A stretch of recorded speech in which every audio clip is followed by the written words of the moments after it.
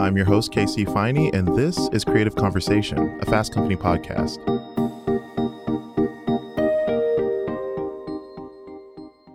Hey there, and of course a happy Thanksgiving to you and yours. We're off this week, but you know I would not leave you hanging. If you've been listening to this podcast for a while, you know that I love to end every conversation with the same question. How do you define creativity? I do this because I love hearing how my guests answer this deceptively tricky question. So here's a roundup of some of my favorite answers.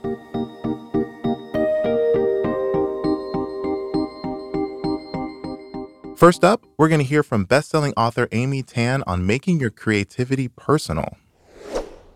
Creativity, I believe, is so unique to each person. So you can't say, take a square, a triangle, and a circle and do something creative with it, when those elements may not even be relevant in your life as a creative person. What we have as our stockpile to use in our creative minds are all these experiences, our observations, and our feelings about those things that happen. And I believe that, as I had mentioned before, that you take portions of that, some kind of image or feeling or sensation at the same time, and they're all intertwined into this one experience.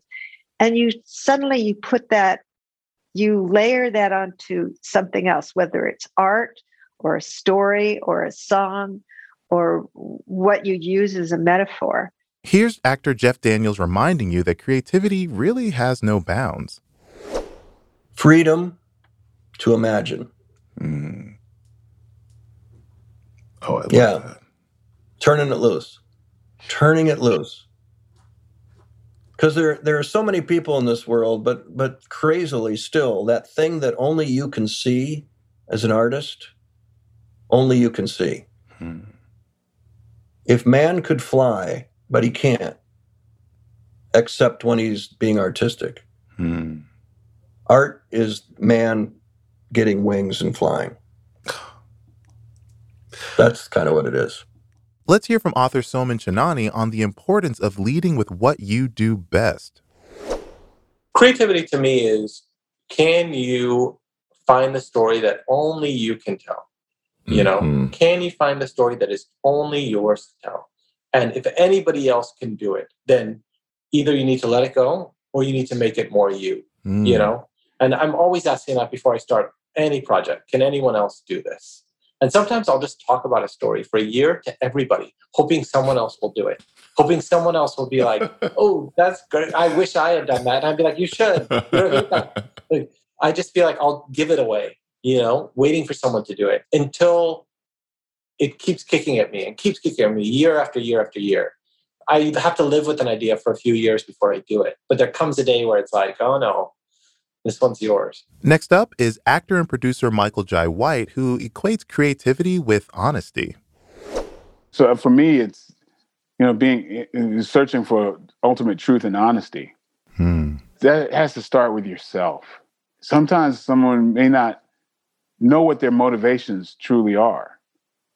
And that's going to reflect in your art. If there is any compromise in truth or honesty, we fool ourselves all the time. Like I said, that has an effect on what we create.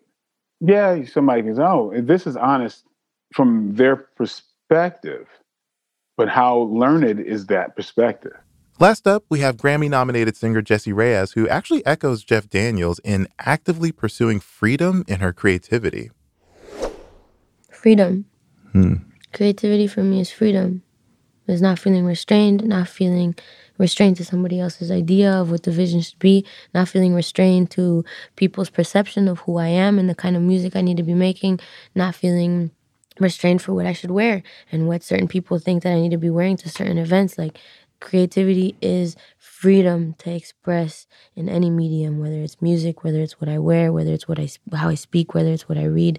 It's freedom. Thanks for listening to Creative Conversation. As always, make sure you rate, comment, and subscribe to the podcast wherever you listen to your podcast. Make sure you have a very happy Thanksgiving, and I'll see you next week.